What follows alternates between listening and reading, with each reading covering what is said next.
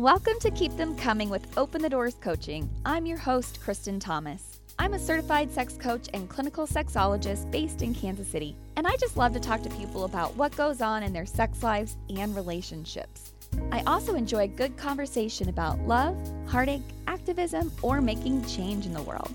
Be warned, you should probably be 18 and over, and probably listening on your headphones. Thanks for tuning in.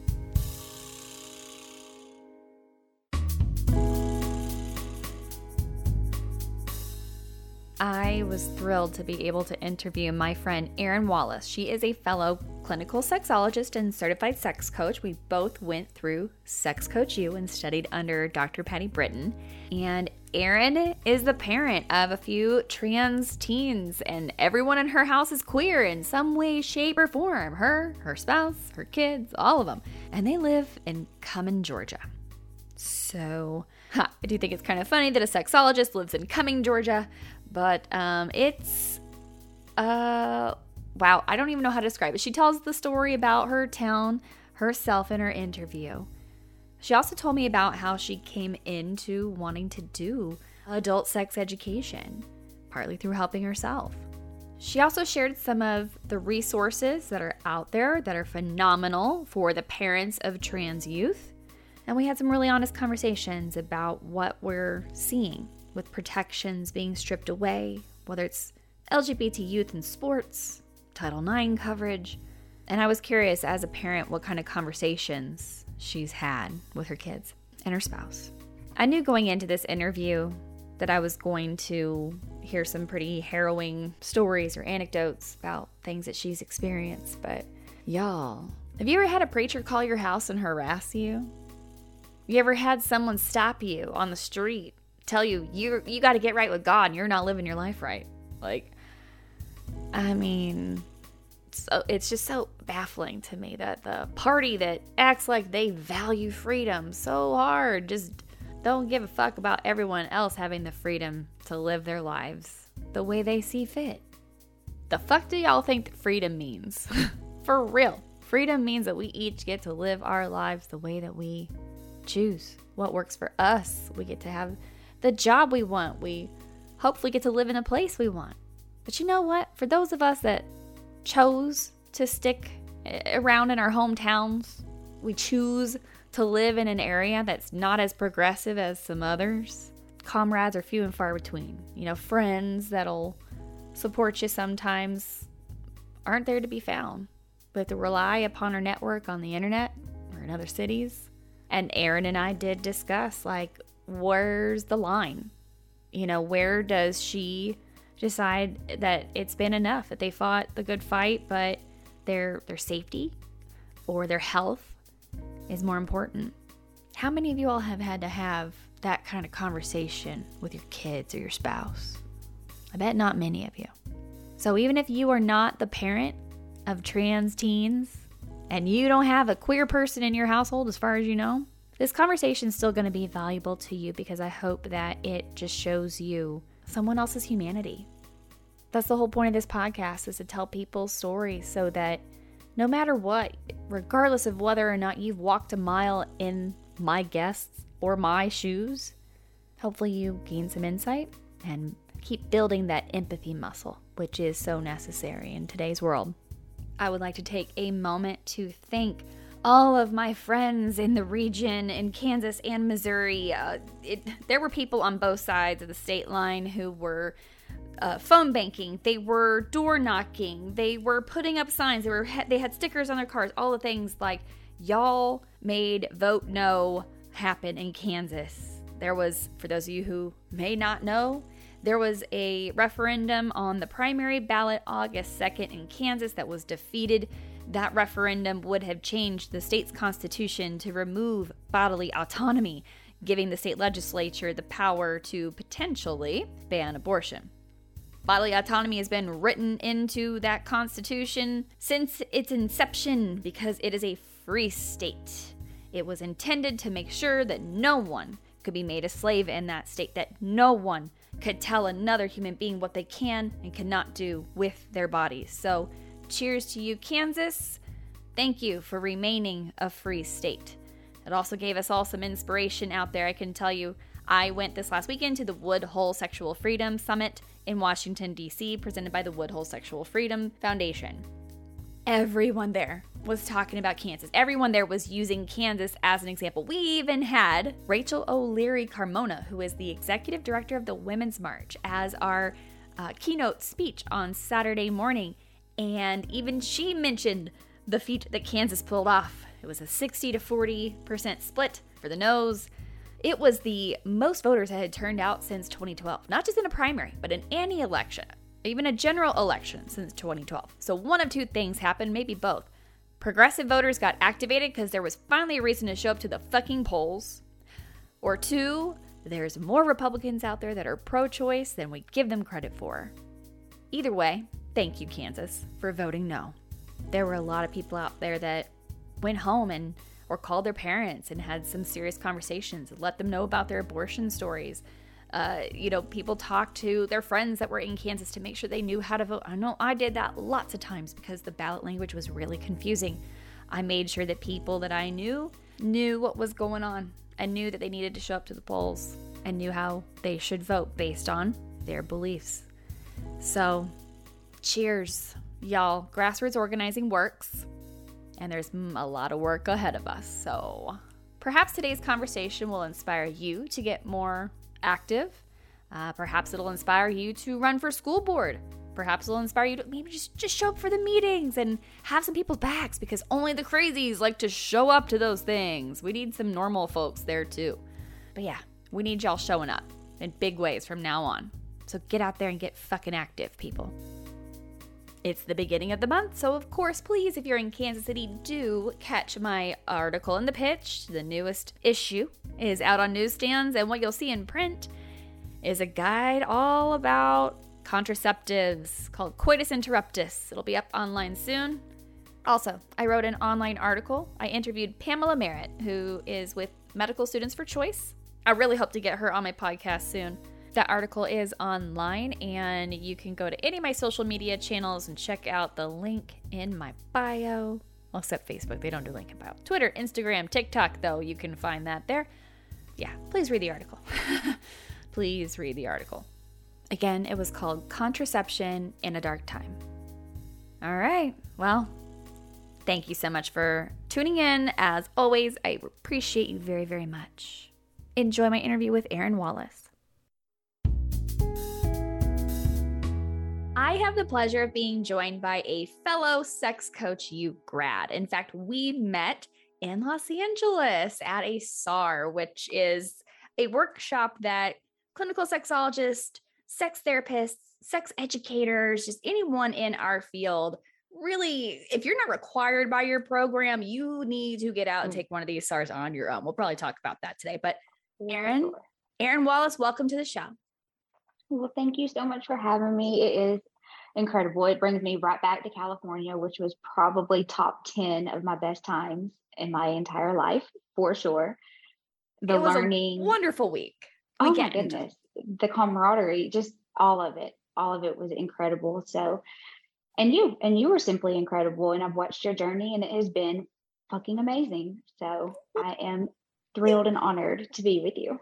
Thank you so much. I really appreciate that. I remember it was your anniversary weekend, and y'all stayed in room 69, didn't you? Yes, we did. That is so awesome. And somehow it always seems to be the rooms we get. So I feel like that's a universe thing. Like, thank you so much. But yes, it was our anniversary. Gosh, I don't even remember which anniversary. We're coming up on 13 years. So whatever that was like 2017. Yeah, 2017. Yeah, that weekend was, I talk about it on the show here and there with that. Fabulous weekend. Just fabulous weekend. Just the learning experiences, the people, absolutely. It was a catalyst. So it was. Erin is as I said, fellow clinical sexologist. And she practices internationally, much like I do.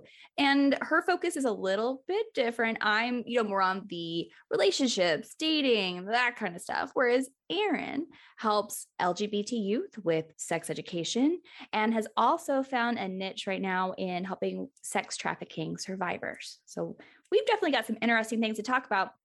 In addition, Erin is the parent of 2 trans teens, adolescents, however we want to label them. But Oh, yeah, that journey is certainly unique. Not it's one thing to help educate other people's kids or children in the community, but to walk your own kids through that experience and to learn on your own, that's a whole different thing. So I'm so glad you're on the show today to talk about some of these topics. absolutely. Cannot wait.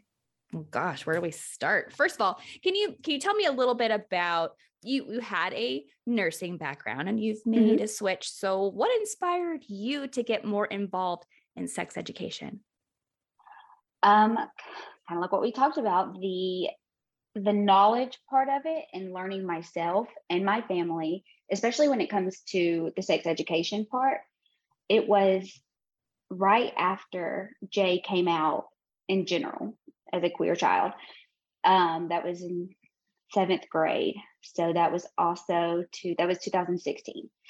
And he came out and I was like, okay, no big deal, because it was no big deal because I just had a very, very clinical background anyway. So of course it was no big deal. Mm-hmm. Not the same story for a lot of children here, but for us, it was like, okay, cool. So, do your thing, explore. Great, beautiful. But it made me want to explore a little bit more. And during that, I learned so much more about myself, which is kind of the background of being in the mental health field anyway, was to learn about my experience, my childhood stuff. That's how I came into the sex education realm in general, was just, education. So if I'm going to read and research about it, may as well have a degree in it. That's kind of been my consensus with anything that I've wanted to learn. Especially once, it came down to finding out that, he had a whole group of kids that were just tormented at school, like absolutely tormented. And so I was like, I have to learn about this and I have to educate these other parents as much as I can, which was definitely not the success I hoped it would be. It became more of a safe haven for these children when they are at my house, somewhere they can use their pronouns, they can use their real names rather than constant dead naming. And it just has spiraled into that. And now they call me Mama Wallace and all this other stuff. So It's beautiful. It's absolutely beautiful. So yeah, the more I learned, the next certificate or degree I would get in it. Very good. You and I know what the studies show about LGBT youth, but for a lot of you listening out there, if there is just one affirming adult in their life, it reduces suicidality or attempts, and it helps. It's not just about reducing their attempts for suicide or their thoughts about suicide. It's about helping them recognize that it does get better, that they're not alone in this world, that hopefully one day they're going to get out of whatever place they may be that's not accepting of them. But yeah, it takes just one adult. So if you are that one adult in those kids' lives, like, bless you. Thank you. Thank you. Thank you. And the learning really comes from them more than any book, more than any course I've taken. I learn more from them than just watching them, just interacting with them and listening, just literally listening to them. And the stuff that they deal with, it is absolutely horrific. It's horrific. And if you could hear these kids, I would hope it would change your mind, because if it wouldn't, then that's a whole different subject. But if it can just make you think, or look at a website, for heaven's sake, just anything, just do one good thing rather than letting your opinion spill into them, you would see that this is not the bad thing you're making it. Mm-hmm. These children care. They are the future, and we're not pouring into them, and they're having to figure it out themselves. And damn it, if they're not, they are figuring it out themselves, and that's just sad to me. Mm-hmm. It's sad and incredible at the same time. It's really a strange mix of feelings. Yeah. Well, besides you, where do you think that where are they going to learn more about themselves and about their friends and just about their identities in general?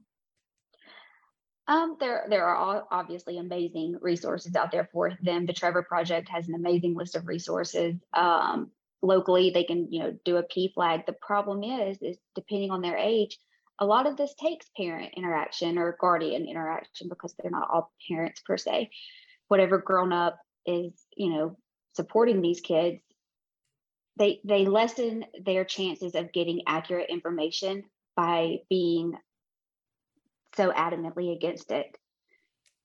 So a lot of it's the internet, and we've seen that in just sex education in general, porn and everything else, which are not inherently bad, but they need a mix of the healthy stuff, the accurate stuff. And I think that these parents and these guardians not allowing them to explore that is reducing the amount of knowledge that they get. Greatly reducing it. Yeah. Now you're in Georgia. So while it's blue right now, we know it's history. I kind of had the opposite here in Missouri, where I grew up in pretty much a blue state, and it switched. So I'm kind of having to deal with opposite ramifications. I hope it stays blue for you. I hope it turns back blue here. At least went purple. But are you finding that a lot of your kids in your area are having to just wait it out? Are they having to leave home? What are youth in your area really? What are the circumstances they're sort of facing right now with unsupportive families? Oh, I think the one that tugs at my heart the most is the ones with unsupportive families. They're facing having to watch their rights be stripped away by themselves with each other, but not with the supportive family. And that takes a toll. That does cause trauma that will have to be addressed in their future. So that makes me just horrifically sad, because I'm scared to death. I'm watching this legislation come down. Even just with Roe v. Wade, that was a huge emotional day in our home. There have been so many of these emotional days that are not good. They're horrifying. So I think them watching their possible protections being stripped away, I can't even, it's very emotional. Yeah. They're educated. The ones that I know are really good, or they will absolutely just text me and ask, what does this mean? A lot of our anti-LGBT laws here are around youth and sport. Mm-hmm. So they're really, a lot of them are really good at looking at the facts and educating me on that, because my stance on things such as that are, I don't care about your sports. I don't care. I care about this human's life. And if that affects your sports, which is an ignorant stance anyway, because it doesn't, then we've got way bigger issues. We have children that are not protected by Title IX. Mm-hmm. And those are the bigger issues here. So it's hard to get that point across. And I know how frustrating it is when these youth are trying to talk to their families and getting nowhere. Yeah. Because we actually have that same situation with our families. Yeah. But we're not children. Yeah. I got into it with someone from my high school about, Title IX and specifically trans girls in sports. Yeah. And the things she kept saying, I was like, you're not getting it. You keep saying girls in sports, girls, these are girls. Trans they girls don't even are realize girls. It. They are girls. They do that. They talk in circles and don't even realize they're affirming what we're saying anyway. Mm-hmm. Yeah. I want there to be boys and girl sports. And maybe there needs to be something in the middle that's just all genders. It's genderless. Sure. Do we really need to have a gendered softball team? Tax bracket, whatever these little things are that we don't want to mess with nobody's money. That's all that affects. And you can't have boys and girls in the same, I don't know, track teams do it. It's all ridiculous. Teams do it. Exactly. But I participated in sports. Mm-hmm. And had there been a trans girl on my tennis team or on my volleyball team, I'm smart enough now to recognize that girl most likely started her journey with hormone blockers or change all this stuff. Mm-hmm. That they don't develop in the way that a typical teen boy does. So all these people thinking that a boy is going to go through a transition just to win a medal or a trophy. And they honestly think that. Right. It's horrifying. Like, I mean, it's you really think that they're going to horrible. go through all this stuff? Do you really think it's easy to be a trans youth? So someone's just going to do it to get a sports scholarship? And it doesn't even No. work that way. The Right. statistics are showing like that's not affecting their actual stats No. sports wise.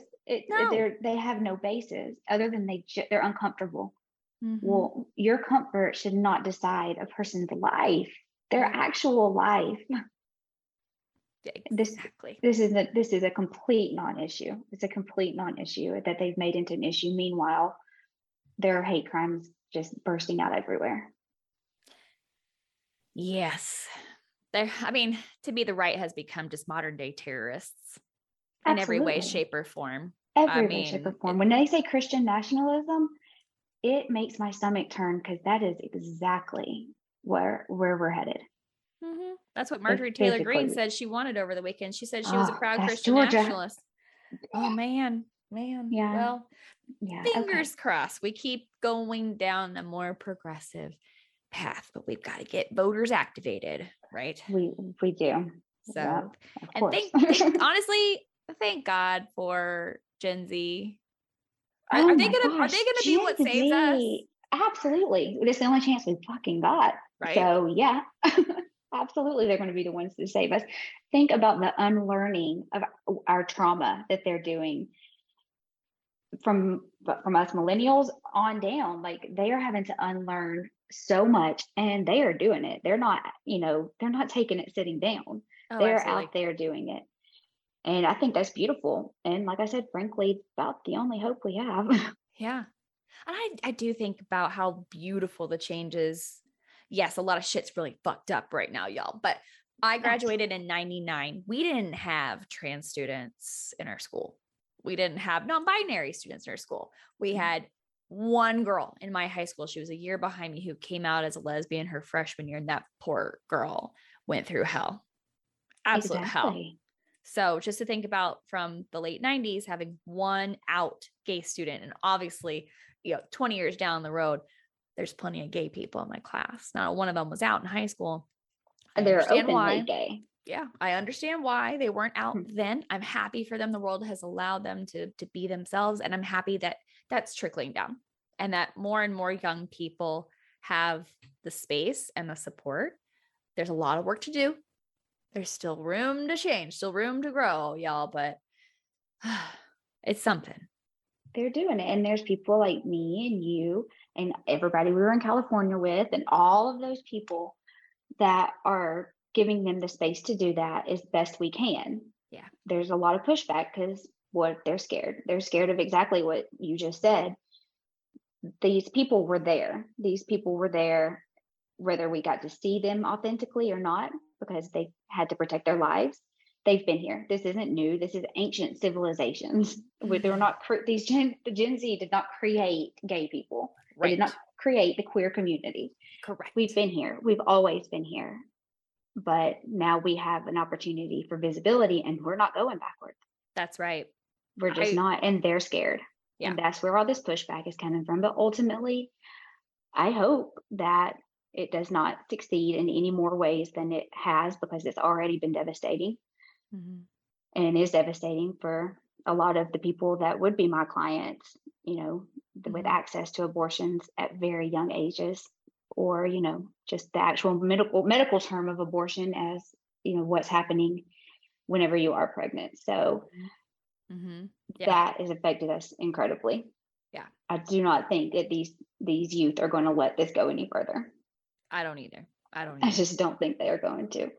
I don't either. I really don't. I mean, like, some people's perspectives and the things that they say about, oh, well, back in the day, they are looking at such a narrow view. Like, they take marriage, for instance. Your grandmothers didn't leave your grandfathers. Yeah, because they couldn't get a bank account. They wouldn't get a house. No one would rent to a woman with kids. There were so many things, so many protections our grandmothers didn't have. And then they also say that about gay kids or trans kids or just anyone LGBTQIA. Those people didn't used to exist.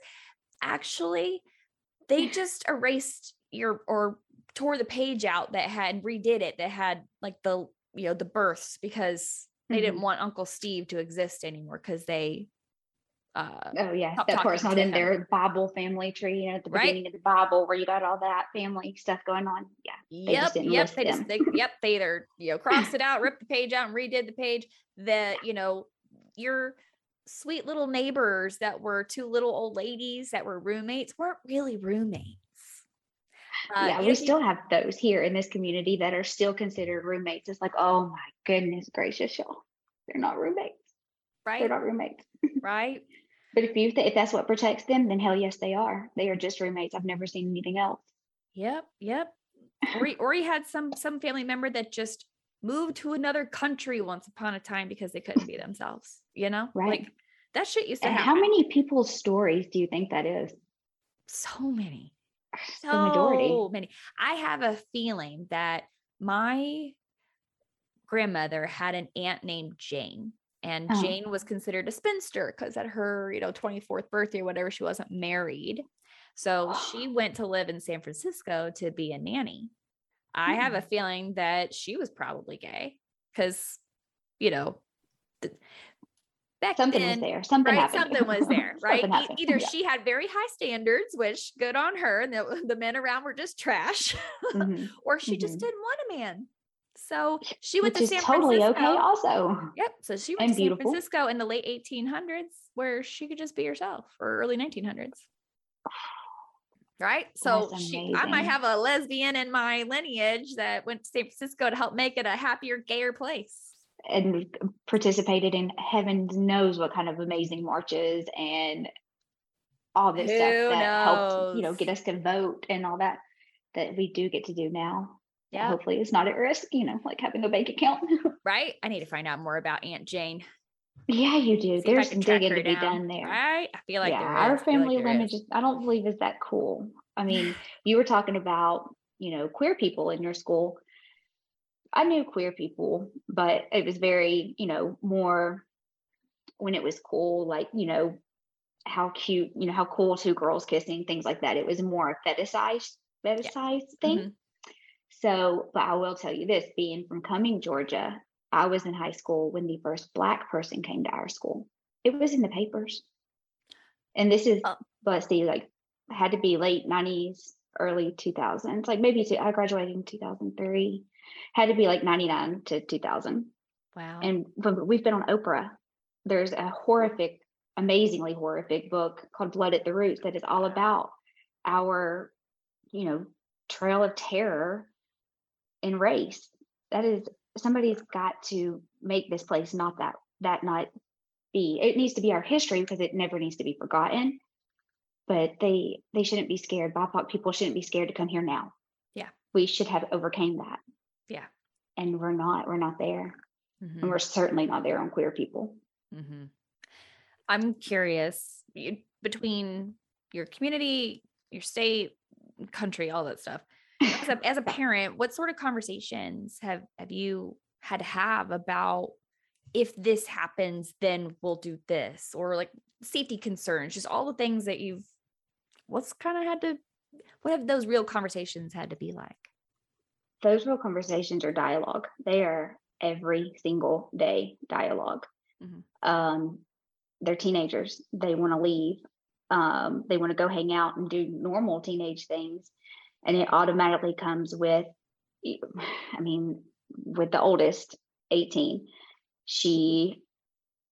it has to go into people catcalling and being inappropriate and what your surroundings.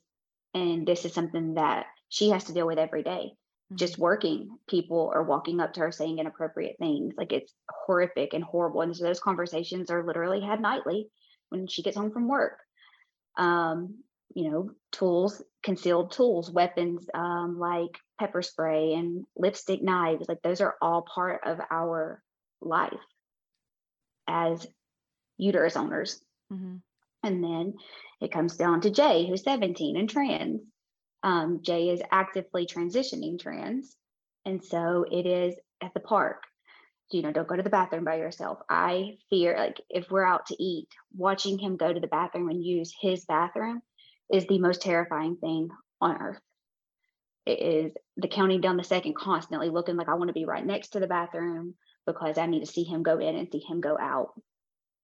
the things that happen just simply because he's using the bathroom that he identifies with.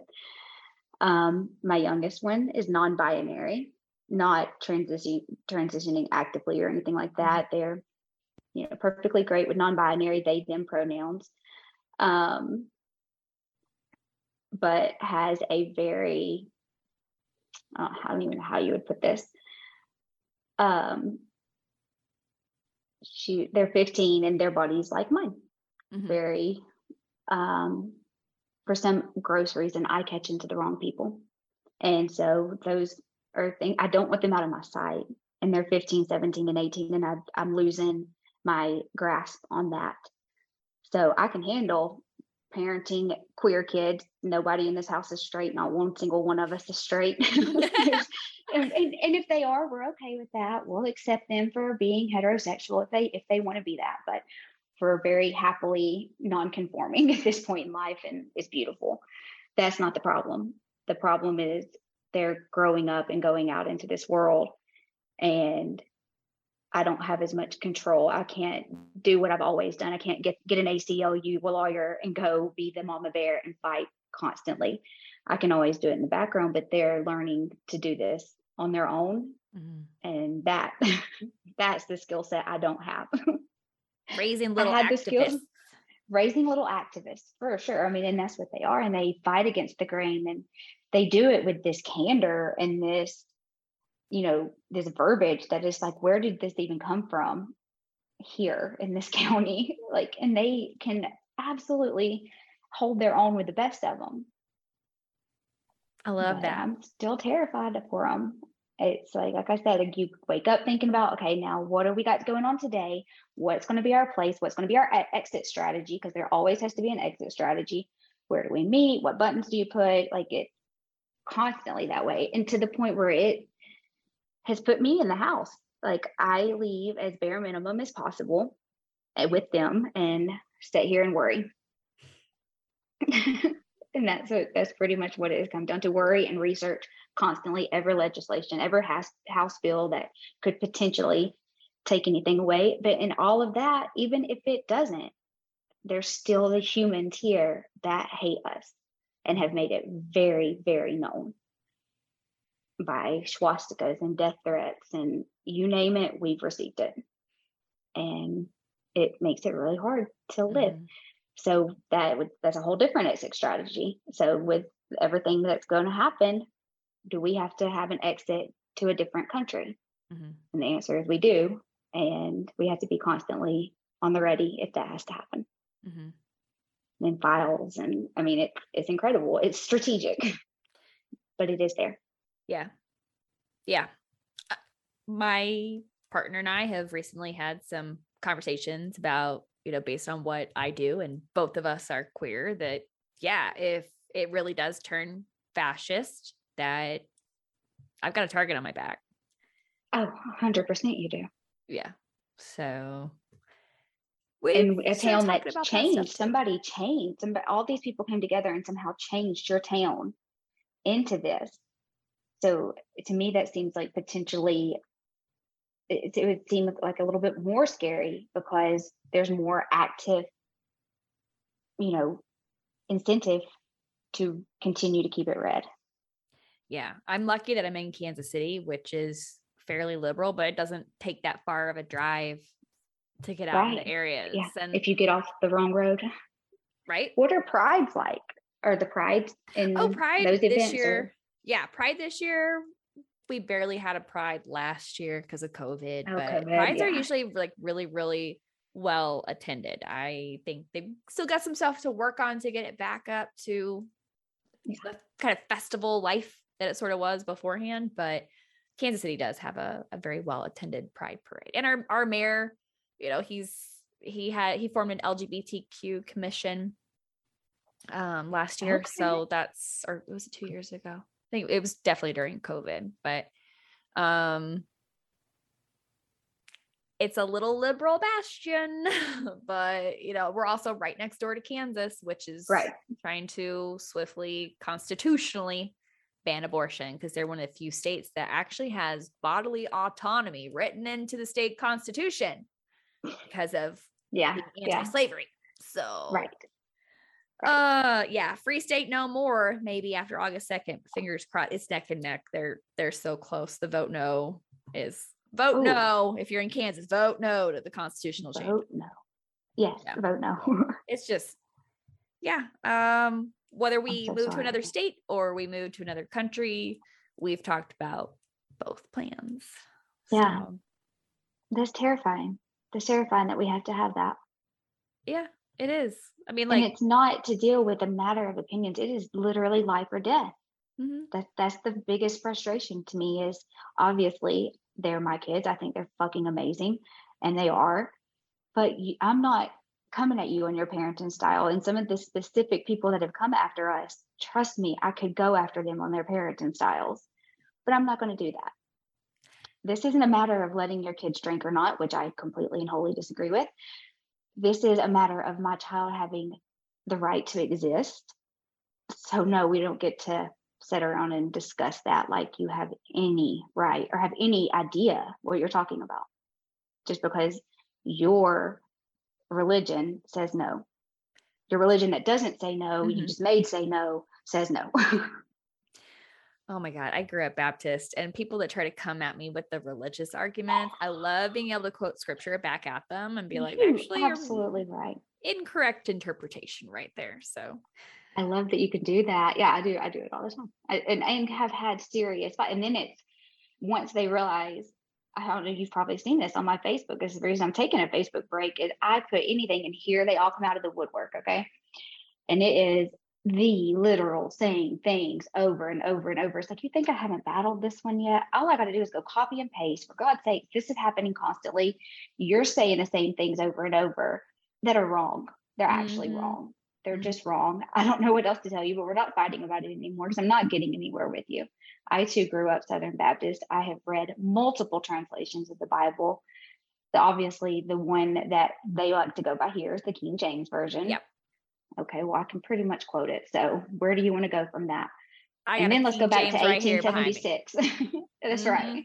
Ooh, I've had to do some reading of the Christian literature in my home because I support it for anybody who doesn't use it for hate. Because if then that's the case, then I don't have any, I have no room for you.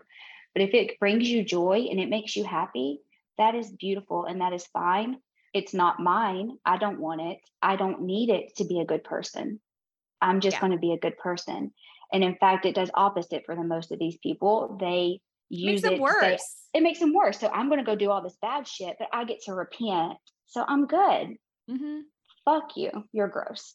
Yeah. Or that they get to do all this bad shit or say terrible, vile things to other human beings for the sake of their book and their God. Like, no, I'm pretty sure in the Bible that there's some passages about the words you say and how you should treat people, and they're not using those passages. No, they're not. And another, you're right. And another thing out there for anyone that may be listening who is a Christian who's going, well, those people just aren't real Christians.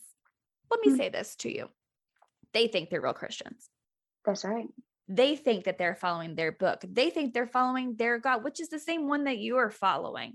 So come get your people. They're out of control. Absolutely. Absolutely. And that's what represents. And sorry, guilty by association, whatever. I don't care what they are. They're horrible people and they're threatening to my family's life. So yes, I am very upset at religion right now. Typically, I just don't care. Typically, I'm very neutral. Do your own thing. But it is literally affecting our ability to live. So I have a problem with it. I have a big problem with it. I am the exact same way. I used to just sort of turn a blind eye. And now I'm actively like, hey, go fuck yourself. Oh, 100%. Yes. Because it's so deeply personal. Spirituality in general to me is deeply personal. Or not having spiritual, all your choice, but that is to be done on your own, no matter what religion it says that. So do that on your own and then leave everybody else alone. Yep. And because nobody's using anything but religion. Any anti-LGBT legislator is all based on religion. Nobody can give anything based on anything like actual science Yeah. or Same with the there's abortion stuff. It's the nothing. exact same thing with the abortion Exactly. stuff. Exactly. And Yeah. what science they try to use for it is just wrong. It's just actually wrong. Yeah. Somebody, I mean, we can all Google pretty damn quick. Why ain't y'all Googling this? What, you're just blindly listening to someone. I wouldn't do that with anything. Nothing. Fact check or something. I don't even know. It's time for a quick break. I promise it'll just be a minute, so stay tuned. I'll be right back after a few words that help me get paid.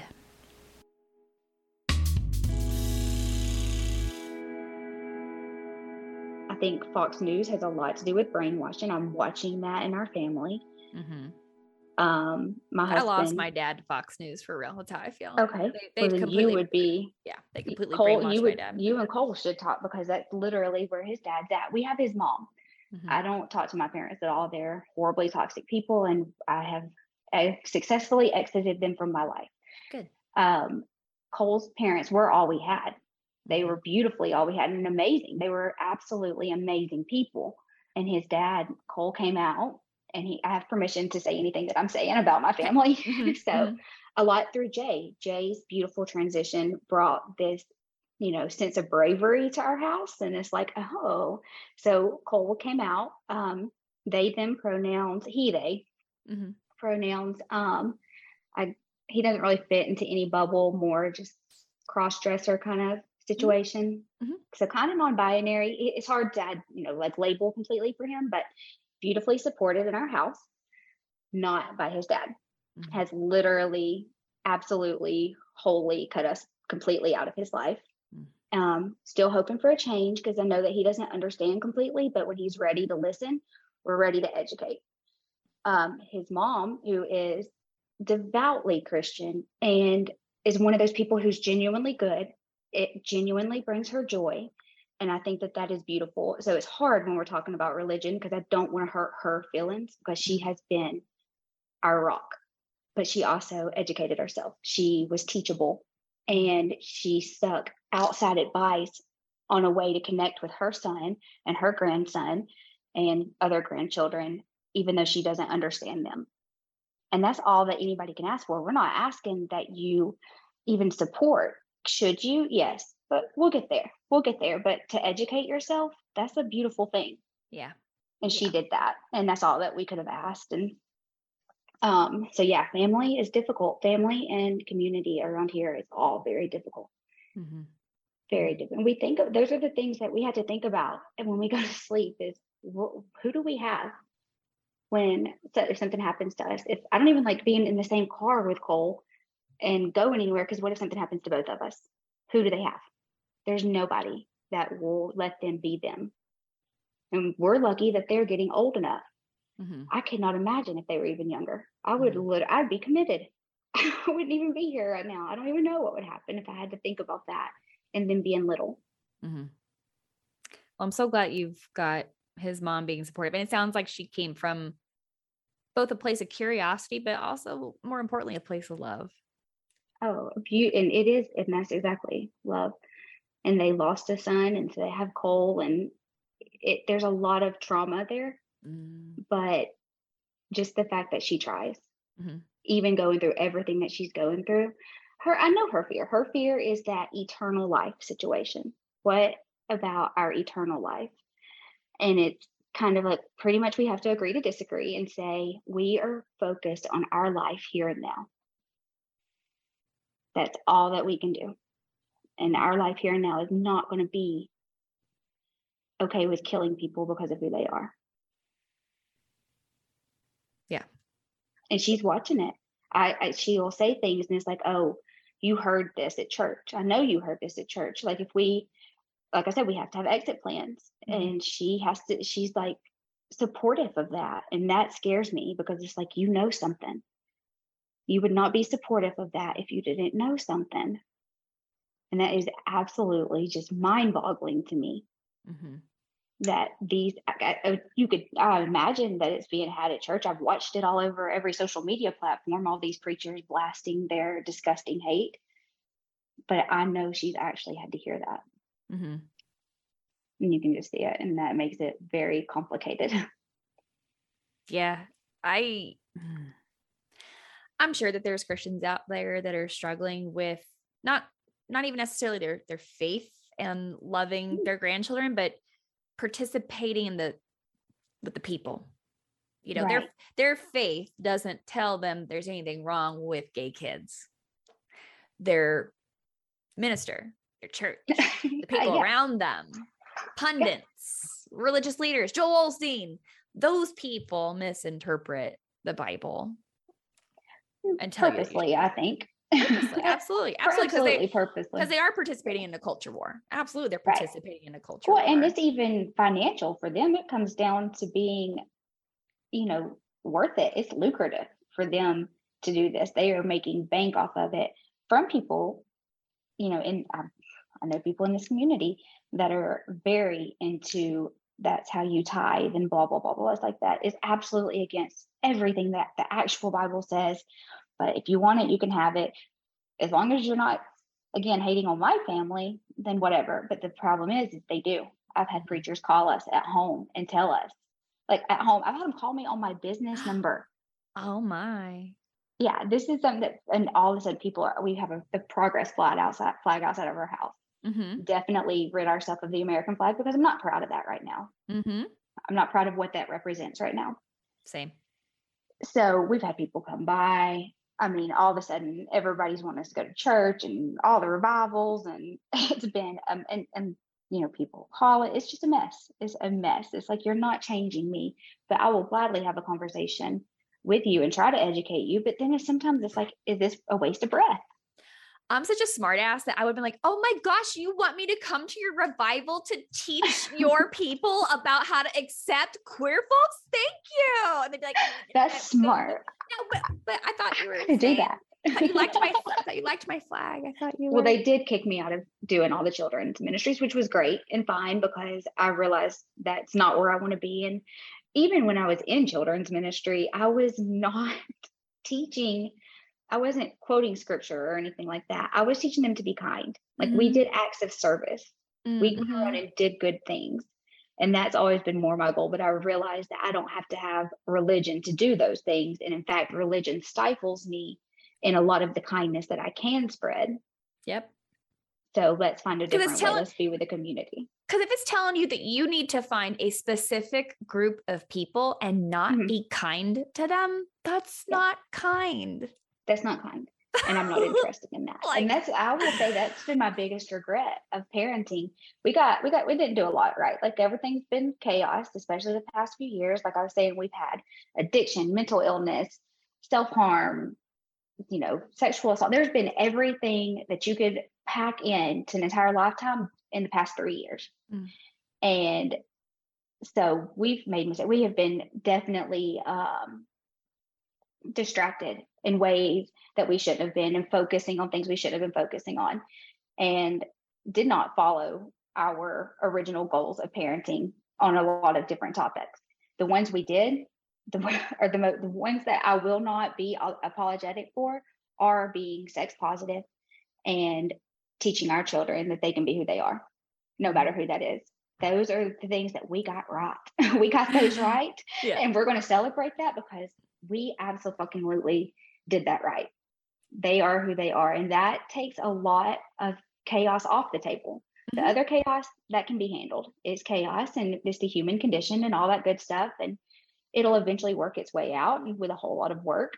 But this one, like, we don't have to add that in. Yeah. We don't have to add in having to go to church and pretend to be something that we're not, because that's what everybody I know is doing on Sunday, pretending that whatever happened Saturday night didn't happen, because I've been there and watched it. I've literally physically been in these crowds that are doing all this stuff on Saturday night and then going to church on Sunday morning, and it gets a little bit weird. That's weird.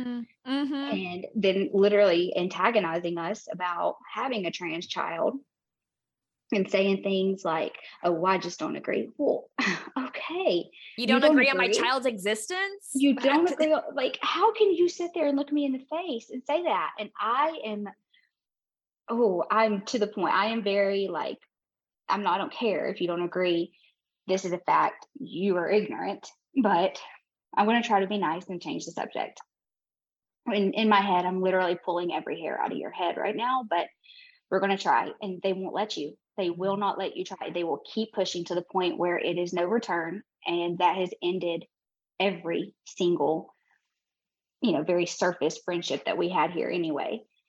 But we've had to literally excommunicate from it because it's not us antagonizing. We are perfectly fine with just going and sitting and listening to good music. But they think that they're going to change us somehow. And it just becomes, that's the focus of every kind of event here. So you can't go be in the community. You can't really have friends here. You have to go to Atlanta. And that's what we do. We go to Atlanta, and it's like we're about 45 minutes north, and go and blend. We can blend in Atlanta. We stand out here. So we're not hanging out here. And that's been our life. The kids have their groups, and like we said, Gen Z is like the tree. It's like the extension. Like we have us, and then they have them, and all these little limbs coming off of them, because they know how to find their community. And that's beautiful that exists within this place, because this place sucks. And so it's like they have that, and that's like another learning thing from them, learning from them on how to find your community or your tribe or whatever, group of people you want to call it. And they found them. And I guess we will eventually will too. Yes. May not be in Cumming, Georgia, but it ain't gonna be in Cumming, Georgia. It ain't gonna be here. It isn't. And I realized that by social media. I realized that with the lack of people who called to check when all this stuff was going on. If you know us, then you know that day that Roe v. Wade was overturned, that day was emotional as fuck in this house. Nobody checked on us. And they know that they were coming after LGBT rights. They know that because that's what they want. And that's what Clarence Thomas said in his supporting decision, that we need to take a look at Obergefell again. Obergefell. I mean, Griswold. They're all of them. Well, he did not specifically say Loving. So he wants to come after Griswold, and he wants to come after Obergefell, but he didn't say Loving v. Virginia. And that's because he's married to a white woman. Oh, why? Okay. Well, it's just like the Bible. McConnell didn't say that. Same thing. Now we're picking laws that fit us. The same thing we do with the Bible. We're going to pick verses that suit us, and now we're going to pick laws literally that suit us personally and fuck everybody else. How is that a democracy in any way? It's not. It's a theocracy. Absolutely. The thing that so many of them don't understand is that the freedom of religion means freedom from religion as well. And these autocrats have basically made it to where they're like, you know what? I think that so many people in power have actually utilized and used people who are religious because they just want power, and theocracy is going to be the way that they do it. But I think a lot of the people in power don't actually believe the Bible. No. They just use it as a way to, like, this is a way for me to get power, and this is a way for me to get votes. Right. So. Because look at the people following it, because that's what these people believe. And that's how they're going to rope them in. Yeah. If Trump actually believed and followed the Bible, he'd be a pretty different person, actually. So gotta say that he can't actually say he's read a single line in that book. Or, I mean, like I said, religion to me is like, it just doesn't make you a good person. Maybe you think it does, but you're doing everything. Maybe generations ago, I don't know. There were some people and like you say, your mother-in-law is a real nice person. And like, I loved my grandma. She was a wonderful person. And she is who I learned to truly love everyone from. But those are the ones that are few and far between. Those original, like, really honestly think that it is how you be good. And so they do it. And everyone falls short because we're humans, not because we're not, God or whatever. You fall short of the glory and blah, blah, blah. We fall short because we're humans. And so, no, do I think that there's anybody out there fully able to go 100% by the Bible? No, that's impossible. It's absolutely impossible. But there's a difference in just being human and picking out ways to justify your hate. And your violence it's beyond a feeling. It is an action. It is actual physical violence and that part. And this isn't, those are things that it's not, I just see or I just hear, or I just hear of. I have seen it. I have seen the Bible be used to hurt people. Mhm. I have seen literal Christian groups attack my child. Like, what is it? The FCA, the Fellowship of Christian Athletes. Uh-huh. Oh yeah. Came after your kid. That whole came after him. And so it's like, I have a hard time with your guilty by association point of that part. Yeah. Yeah. Actually, Fellowship of Christian Athletes is, I think, based here in Kansas City. Really? And I don't think they have much of an influence up here. But they're right off I-70 across from the stadiums, across from like our like the Royals and Chiefs stadiums. I've seen them there before. Oh yeah, for sure. Because we did competition cheerleading for a little while in our church. Mm-hmm. Like I said, we were involved. I grew up Southern Baptist. My dad was a preacher. So much religious trauma. It's not even funny. That's going to be a literal whole book on religious trauma in this county and the things that were done in the name of the Lord from Masons and preachers and all of that stuff that it made my childhood horrible. But so we were there, we were in it, and we took our children before. So we're kind of a blended family. The oldest is Cole's biologically, and then the two younger ones are mine biologically, and then he adopted them. And then honestly, we just all kind of entwined together. Well, I was taking them to church every Sunday constantly from birth, as soon as they were able to go. And I was always teaching. The one thing I did not do was leave them.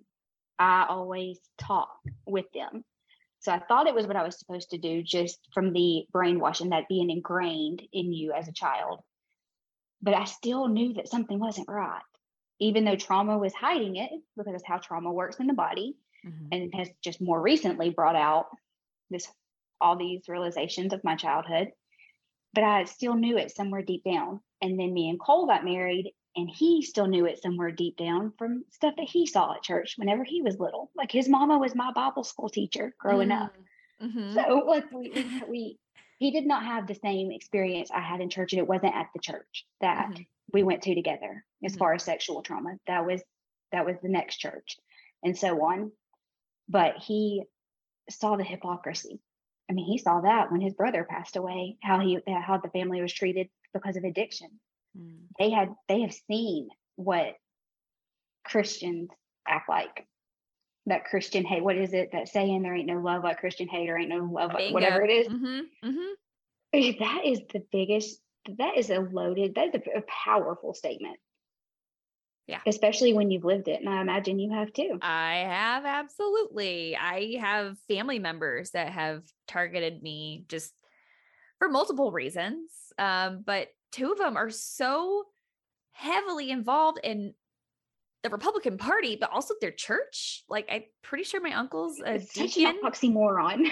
I'm pretty sure my uncle's a deacon, and get this, my grandpa passed in November, and we just finally had his service last month before, something like that. So my parents are from the same hometown, and my dad's little brother is best friends with my mom's little brother. So I knew that both sides of my family would be there. Some of my uncles might show up. Sure enough, they do. They did not speak to me. They did not look at me. I mean, at my grandma's funeral in 2018, I was in the receiving line. They gave my mother a hug and said, "I'm so sorry for your loss," blah, blah, blah, skipped me, and then went next to my uncle. And I just looked at them, and I looked at my mom, and she was just like, don't. I wasn't about like I was going to make a scene or anything. She was just basically like, don't even approach it. Don't even bother yourself with it. Kind of like. But how did you not? I mean, the other stuff going on. It boggles my mind that they can sit there and claim that they're Christians and that they read this book, that I know what it says. And I'm like, what it doesn't say. I don't get it. And I will say this too. It does fucking bother me that my parents still associate with them, but why would you continue to, I don't give a shit that I'm 40 years old, and, maybe my parents just think that, oh, well, she's an adult and that's her thing. That's their thing. That's not us. I'm your child. If I had a kid, I don't give a fuck how old they are. If someone was mean to my kid, I wouldn't have them in my life. No, I agree. It wouldn't matter if you had siblings that were rude to your kids because they're gay or trans, or just because they don't like the look they gave them yesterday. If they were mean to them, you'd speak up. And if you set some boundaries and they didn't follow those boundaries of respect and kindness, I don't think you'd be around them anymore, ever. Why do you think that they do that? Because that's a narrative that is for most people, that kind of turn a blind eye, just keep the peace, don't make waves, which is typically my demeanor, but it's not that anymore. So what is the point for some people like your mom? What point does that change? I don't know. And I've had to have some conversations with her over the last decade, at least, about the lack of, like, you don't defend me. You don't stick up for me. Like, you are my person, mother. Like, I'm your only child. Come on. You avoid the topic. She's just at your expense, though. Exactly. So what happened in the latest fight you got into? Well, I did tell her she had an aneurysm in November. Mm-hmm. And, it did bring up a lot of stuff for me. And I did have a conversation with her about, like, there is still stuff lingering. And she did say she was sorry, that there were some things that, she could have done differently, but it was just she was trying not to rock the boat. She was trying to just make sure that everyone, stayed calm and peaceful. But the only person that you ever said anything to try to keep the peace was me. And it was for me to contain myself, or to not defend myself, or not use my words, not flip people off, whatever. Like, I feel like I'm as reactionary sometimes as I am, because I wasn't allowed to express myself in those moments. So now someone hurts my feelings, pisses me off, excludes me, I'm like, oh, gloves coming off. Guess what, motherfucker? But they don't even respect what it took to get there, and the damn punches that you received to get you to the point of being able to defend yourself. Yeah. Not starting fights. You're not going around instigating anything. You are just trying to defend yourself. And it took a lot for you to get to this point. And the only person getting any relief is everybody but you. Yep. By you keeping your mouth shut. You're the only one feeling uncomfortable. Everybody else is comfortable and thinks that they won somehow. Yep.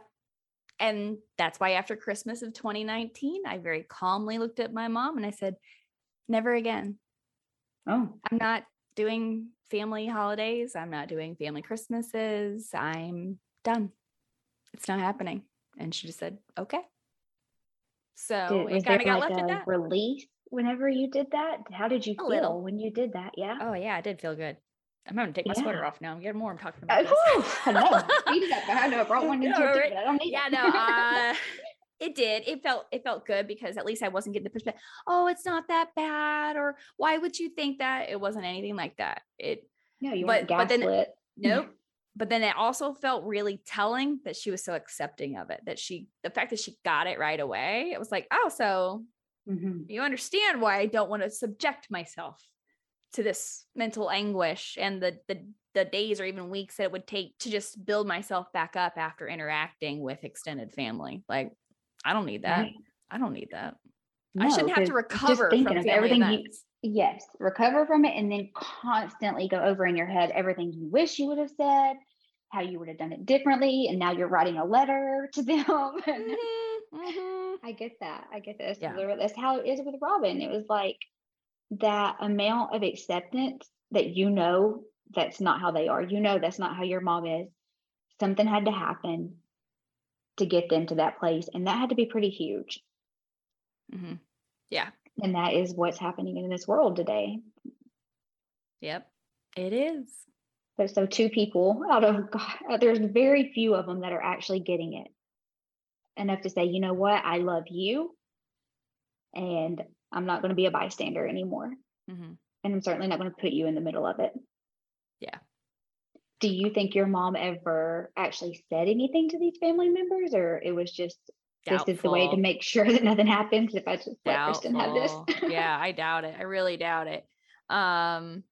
but I mean, like this last Christmas was still kind of weird because she was still in recovery, and we Mhm. didn't try to go do anything still because we were kind of trying to limit our exposure during that time to other people. So what I happened still, this past time you saw them? so I haven't actually hung out with my parents very much lately. I have tried to create some casual distance. They did come over a couple times since we've bought our new house to, of course, Okay. see it. Now my mom, thank you, Mom. She did give me some money from my grandfather's estate from his insurance policy to help pay for the down payment. So I'm, appreciative Your of that mom, was stuff. she able But to be at your grandfather's? yeah. She was. Well, Okay. so because again, with him, he died while she was still in the Passing. hospital, and then Yeah, I having remember the that. service Okay. later. Yeah, having the Yeah, service yeah, yeah. later. But like, they've come. I actually am about to have a conversation with her to say I think that I need to set a boundary that I need you to watch the January 6th commissions before I'll have another conversation with you. Okay, I've been it. sending her links and she hasn't watched them yet. So now I'm just gonna find like the short one, like 8 or 9 minutes. Let's just find the Wrap it up. summation of it, Yeah. let's find the highlight reels. And I'm gonna say like, okay, we're gonna watch episode 1 or hearing 1, and we're gonna talk about it. We're gonna watch hearing 2 and 3 and 4. I feel like there's not enough room, I think, in this world for us to simply abandon everyone that's not already on our side. I think we've still got to pull some people over, even if it's just closer to the middle. I think my dad is too far gone. I think that despite me being queer, despite me being a sex educator, despite the fact that I'm very public with what I do. I mean, I'm holding vulva puppets and news articles and, Yeah. I don't think he You're quite owning your understands. sexuality, and it's so beautiful. You're not only owning it, you are projecting it into the world where it belongs. Thank you. That is a beautiful thing. I'm sorry. And like, that's happening. It's this weird, I think that he does actually support what I do. I don't think that my dad would label me a groomer. I mean, my dad's had a lifelong subscription to Playboy, so he's at least semi-sex positive. And they never tried to really shut me and my sexuality down. But like, no. What pushed it over the edge? But they're still, I don't know. They're still voting. Rush Limbaugh is what made my dad a super conservative. He was semi-conservative when he was younger, but anyway, and that's also what drives me crazy about a lot of these conservatives out there is a lot of them have a habit or two that if their fellow conservatives knew about it, they wouldn't be quite so kind and accepting of it. No. I saw something the other day that said maybe all of our porn histories need to be public. And I was like, you know what? Yeah. We'll see how inclusive and very, very eclectic people are. Oh, Erin, there's data scientists all over out there. Have you seen how the states with like the most restrictive like social policies, whether that was around abortion or like some states, did have constitutional amendments or laws on the books banning gay marriage. Those states had the highest incidences of viewing gay porn. For sure. Absolutely. All the southern red states. That data is amazing. All the southern red states watch way more gay porn than even California. Right. And which I think is awesome because absolutely learn it. I mean, I would prefer you to be very ethical and purchase your porn. That is a huge thing for me. Yes. Please be ethical about your porn and sex workers because it's important. But the only thing that scares me in watching some of this data is, again, the fetishization, because that becomes dangerous too. Yeah. Yes, it does. That is the only thing I'm watching. I'm like, see, all you people, y'all, whatever, just shut up. Like, do you know how your phone's not even that private? Like, it would be no problem to get all of your data out of there. And I promise you wouldn't want it being broadcast at church on Sunday morning while you're talking shit about everybody else. Erin, you're giving me ideas. I know. The evil schemes, they're not evil. Gosh dang it. Human rights. That's like white hat stuff, like white hat hackers, right? We need anonymous. Anonymous, can you please just get out there and release every Southern Baptist preacher's internet browser history? Mine with it, because I don't even give a damn, because I ain't got nothing to hide. So if it's that matter, just go ahead. I'm cool with it. You could put a banner scrolling above my head. I don't give a fuck. I do not give a fuck. You want to see what I researched? Great. I You're going to be researched some very crazy shit. confused. You're going to Yes. be very, yeah, you're going to be very, and you're going to be very busy because my mind runs 1 billion miles a minute. So you're going to be there for a while. Yeah. And you're just going to take notes, but Take notes. I don't have nothing to hide. And I know you do. I know y'all do. And it's the things that scare me about that are the things that are not legal. We're not talking gay, queer. We're not talking trans. We're talking non-consensual or non-consensual, and definitely not within age limits that are, but that are lowering. That's a whole nother issue in this country. Is now consent laws are lower. All the things that just make you like not able to eat food. Yeah. Well, on that note, we actually didn't even take a break here in the middle. That's okay though. I'll put one in. I'll throw one in. I'll figure out a spot to put one. So, but that leads us to the last segment of the show, which I introduced a couple months ago, which is Ask Coach Kristen Anything. So this is your time. I mean, you are a clinical sexologist. So, I don't think that you're going to end up asking me a question like you don't know the answer to. But again, since I work in a slightly different focus field, being relationships and dating, things like that, than you do. Do you have a question for me? Something you would like answered? Ask for a friend, or you can even ask me something where you just want my second opinion on or backing you up on something. Okay, let me see. I have one. I think we've actually hit on something on that one. Oh my goodness, there's so many different topics here. Let's think. You're more, what would be your youngest client as far as relationships go? Do you ever get like youth or college age? I haven't had anyone who's been a paying client who's been younger than college aged. Yeah, I've definitely had some people reach out on the internet or send me an email. They're like, hey, I'm in high school and, I've got a great partner and we're ready to do our first time. And, what do you recommend? So that's kind of what I'm curious about. That is more, or any age, more young that hasn't had as many experiences. What has been the thing that you have been most shocked to see that they do not inherently know about sex? Trying to think here. I mean, I think that there's been a lot of people, I think, okay, here's one. I think that a lot of people haven't inherently understood about sex is that, you don't have to just go from like making out with your boyfriend or girlfriend or partner or I don't even know what you would say. Can I ask what would your non-binary child call their significant other if they were also non-binary? Just partner. We use partner. We mostly use partner in this house. Cool. So you don't have to go from just making out with your partner to then doing oral or digital simulation and then having intercourse, like penetrative intercourse, and then only do penetrative intercourse after that. I think what a lot of young people seem to be coming to me asking the most about is painful intercourse.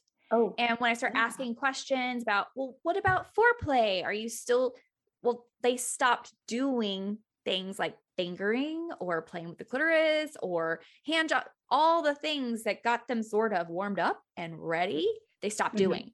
And then they're wondering why they're having painful intercourse. It's like, so I think that is the biggest thing is they're not understanding the sexual response cycle and how especially people assign female at birth or female bodies or uterus owners, however you want to put it, that we need more time to be ready for penetration. We should not just be jumping straight into intercourse. We need lube. We need a little time. It's not about romancing us. It's literally our bodies need to warm up to be ready for intercourse. Now, is your state an abstinence only education? I think Yeah. It may have become so a lot of that because it used to be. It used to not be. Oh, maybe since it turned red. Yeah. Cause I 'Cause got the people who write full the on sex curriculum are education. awful. I had For parenthood. sure? Yeah. I had parenthood class my What? senior year. I had to do a report about Depo-Provera. I had to do the empathy belly. I had to carry around the digital baby that you put, like, we had a hospital tag on our wrist with a key so that we couldn't take it off. Like you had to walk around for 2 days with this fake baby. What about pleasure, folks? Was there anything based anything on pleasure? Yeah. It was mostly but production. You got STI education and things like that, though. STI and reproduction. There was some talk about health. I do remember now. There was some talk about healthy relationships. And she definitely was like, you girls and you guys, like, learn, it's about respect, and you don't talk badly to your partner. You like, don't, you don't do anything. If your partner says they don't want to have anal sex, then you don't get to have anal sex. She's just sweet little old, like, 80-year-old So it wasn't lady. shaming it wasn't shame based. She was up there like, when I did Depo-Provera, here's some of the side effects I had when I did an IUD. And some of us were like, we don't want to hear this from this little 80-year-old lady that she seriously had some sort of condition. If you touched her wrong on her arm, she'd get a bruise. Like, she was fragile, like a bird. But she was so, in that moment, there were definitely things I was grossed out by, but my perspective now is, thank goodness for her. Bless her.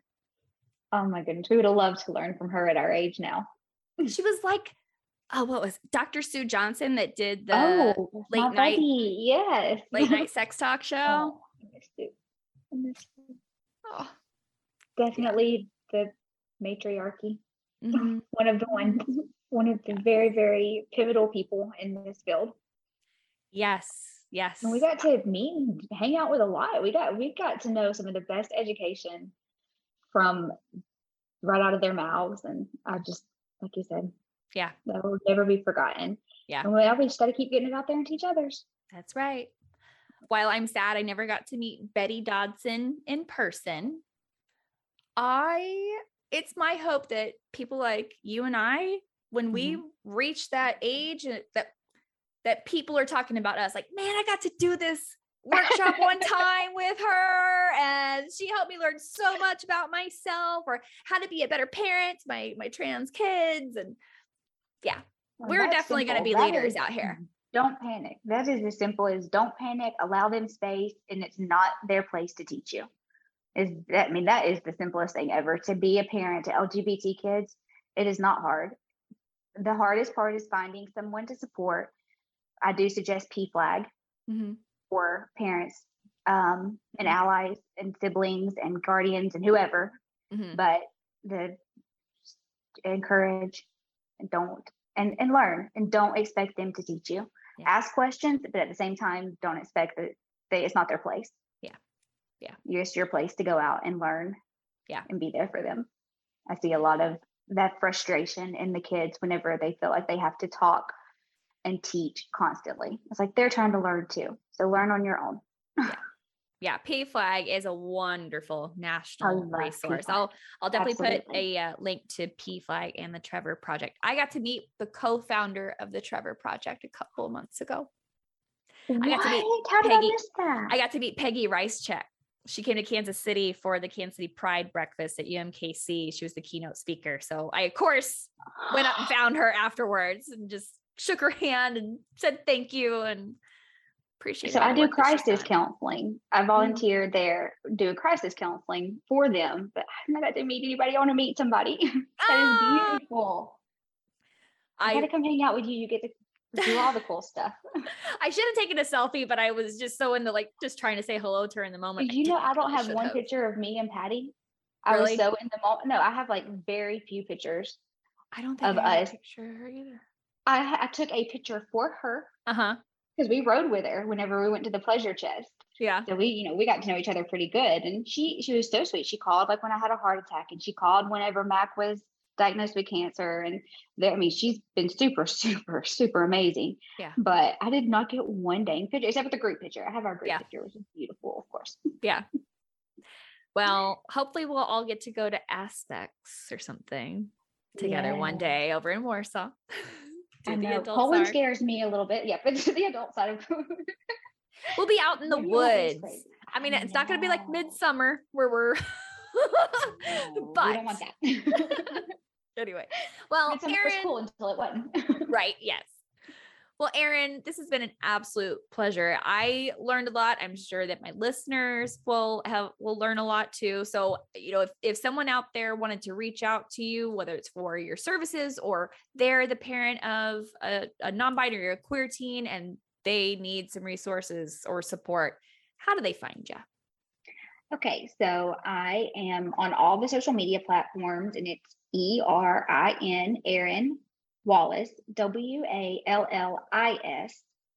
Some of it will be Erin B as in Blair Wallace. You can also email me at ebwallis5@gmail.com.